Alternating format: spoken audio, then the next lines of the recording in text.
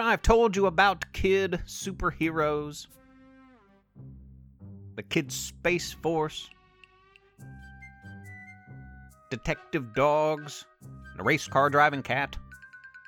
Kids that can quantum leap into and out of every video game imaginable.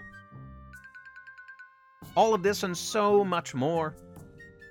So many tales that abound in this wondrous town, splendid West Virginia.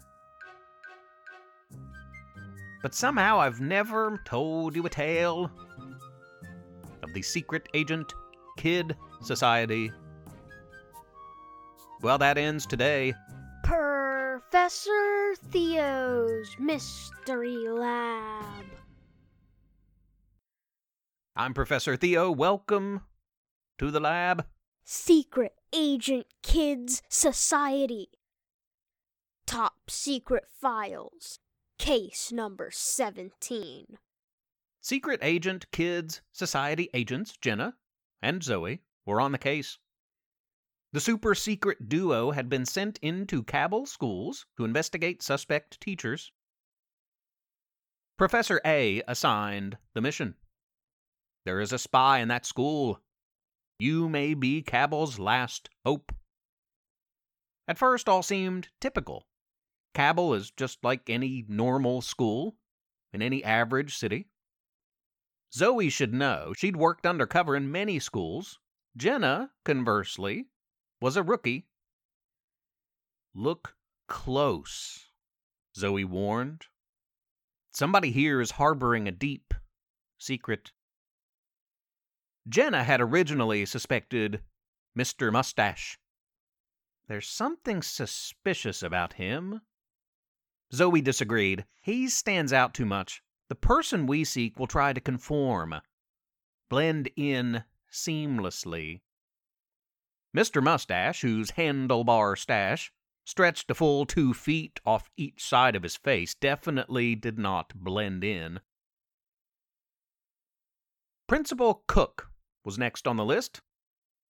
A perfectly normal principal in a relatively average school, Miss Cook was always present, doing her job without ever garnering any extra attention. This made Zoe suspicious. Principal Cook has packages delivered every day at 11:30 on the dot. Same delivery driver, same white bag. A careful inspection of Principal Cook's office was in order. Jenna created a distraction by stopping Miss Cook in the hallway in between classes. Miss Cook, Jenna was talking fast. I'm supposed to write a paper about a woman I admire, and I want to write about you. Can I ask you a few questions? Well, was all Miss Cook could muster before Jenna unleashed a barrage of questions. While this went on, Zoe crawled through an air vent that led directly to the principal's office. She opened a hatch, threw down a rope, and rappelled into the office. She looked around, through drawers, under, and on the desk. Jackpot, Zoe whispered to herself when she found Miss Cook's phone. Soon after, Zoe was jolted by the voices of Miss Cook and her partner Jenna. The latter was forceful. But Principal Cook, I have 1 or 2 more. Some other time, the principal urged as she entered the office. Thankfully, Zoe had just enough time to climb back up the rope, reattach the duct hatch, and escape to safety. Jenna looked around for Zoe and, seeing nothing, thanked Miss Cook for her time and left quickly. It's not her, Zoe was dismayed. How do you know? Her phone, Zoe explained. Most used apps. Grubhub is number 1. She's not getting super secret packages from some enemy of the state. She has lunch delivered every day. That must be nice. Days passed with few leads. An oddly detached and unfocused Spanish teacher had got on the radar, but turned out he was just exhausted. He works nights at the Olive Garden, Zoe revealed. Went there with my parents last night. He was our server. Yuck. A bus driver who never spoke, ever, at all, to anyone, raised some red flags. But it turned out he had headphones in his ears 24/7. You can't see them 'cause his long hair, Jenna had figured it out. But that's podcast guy. He listens to podcasts around the clock. Professor A is going to pull us out if we don't come up with something soon. Jenna was worried. It wasn't her first case, but it was her first big one. She really wanted to crack it. Zoe responded, "It seems like we've looked into everyone except Mrs. Wilson." They both laughed at the prospect of the kindly old librarian being at the center of an elaborate plan to steal government secrets and send them overseas, all the while hiding out in a school, endlessly arranging young adult titles on dusty bookshelves. Then they both stopped laughing. Blending in. That's what you said to look for. Jenna had a light bulb moment. Does anyone blend in more than Mrs. Wilson?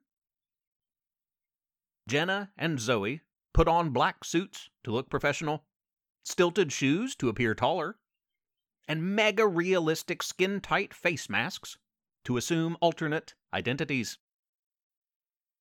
"Mrs. Wilson," Jenna, in disguise, blurted out, "we need to talk to you." The interrogation was long and involved, and Mrs. Wilson passed the test. It's not her, Jenna was sure. I've got a hunch. Something off with her vocab. She talks younger than she looks. Zoe followed her gut. I'll tail her after school. You give that gym teacher, Xavier, one more look. Zoe's phone kept buzzing, Professor A calling and texting for updates. Zoe ignored them all. She didn't want to be reprimanded. Especially when she was so close. Zoe hopped on her moped and followed Wilson, at a distance all over town. Wilson appeared to be running errands, bank, grocery store, post office. Then she drove outside city limits, onto a back road, and toward a run-down shack in the middle of nowhere. Now this is getting interesting, Zoe murmured. Wilson exited her car. Her normally slow, plodding walk suddenly turned quite fast. She simultaneously peeled off a face mask. Zoe observed that Mrs. Wilson was not actually a 60-year-old woman, but at a distance appeared to be much younger. The new Wilson ran into the shack. Zoe texted for backup, or tried to, but her phone was out of range. She crept carefully around the mysterious ramshackle building. She put her ear to the building's walls, trying to make sense of the buzz of conversation from within. Zoe was stealthy, but not sly enough.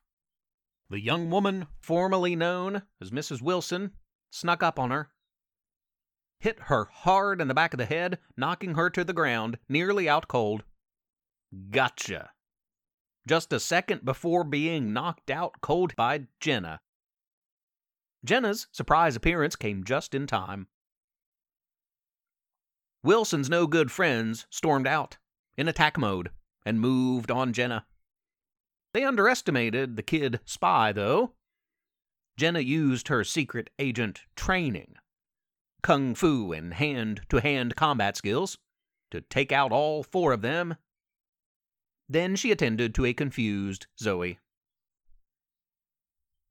"How did you..." Zoe was struggling to speak. "I hid out in Wilson's trunk. Wasn't comfortable with you following on your own," Jenna explained. Zoe smiled. "I talked to Professor A, too. Put a tracker on the car." Professor A arrived on the scene minutes later with Secret Agent Kids Society reinforcements. "Arrest them all," A commanded. "Jenna, Zoe, you saved the day." Wilson was using this rural encampment, far off the grid, to hide state secrets and sell them to U.S. rivals, disguised to throw the scent off any whiff of suspicion. Now Wilson and Associates were shut down. The spy ring was cut off. It was a winning day for the Secret Agent Kids Society and for all of us. That's all for this week, listeners. More super secret Agent Kids Society stories coming soon. In the meantime, have a wild and wonderful and weird and fun week. Be good to each other. Be helpers. Professor Theo's Mystery Lab is written and read by Jonathan Joy. And Levi Joy. I'm Rissy Joy, the proud wife and mother of these two. Please rate and review the podcast on iTunes. Spread the word. Tell a friend. If you don't, Professor Theo might turn you into a bat. Or a blob. Or a bug. If he could do that type of thing, I mean. Also, please consider supporting this project by making a small monthly pledge at ProfessorTheo.com. You can email our family at theprofessortheo@gmail.com or tweet at us at Theo_mystery. Thanks for listening. Tune in next week.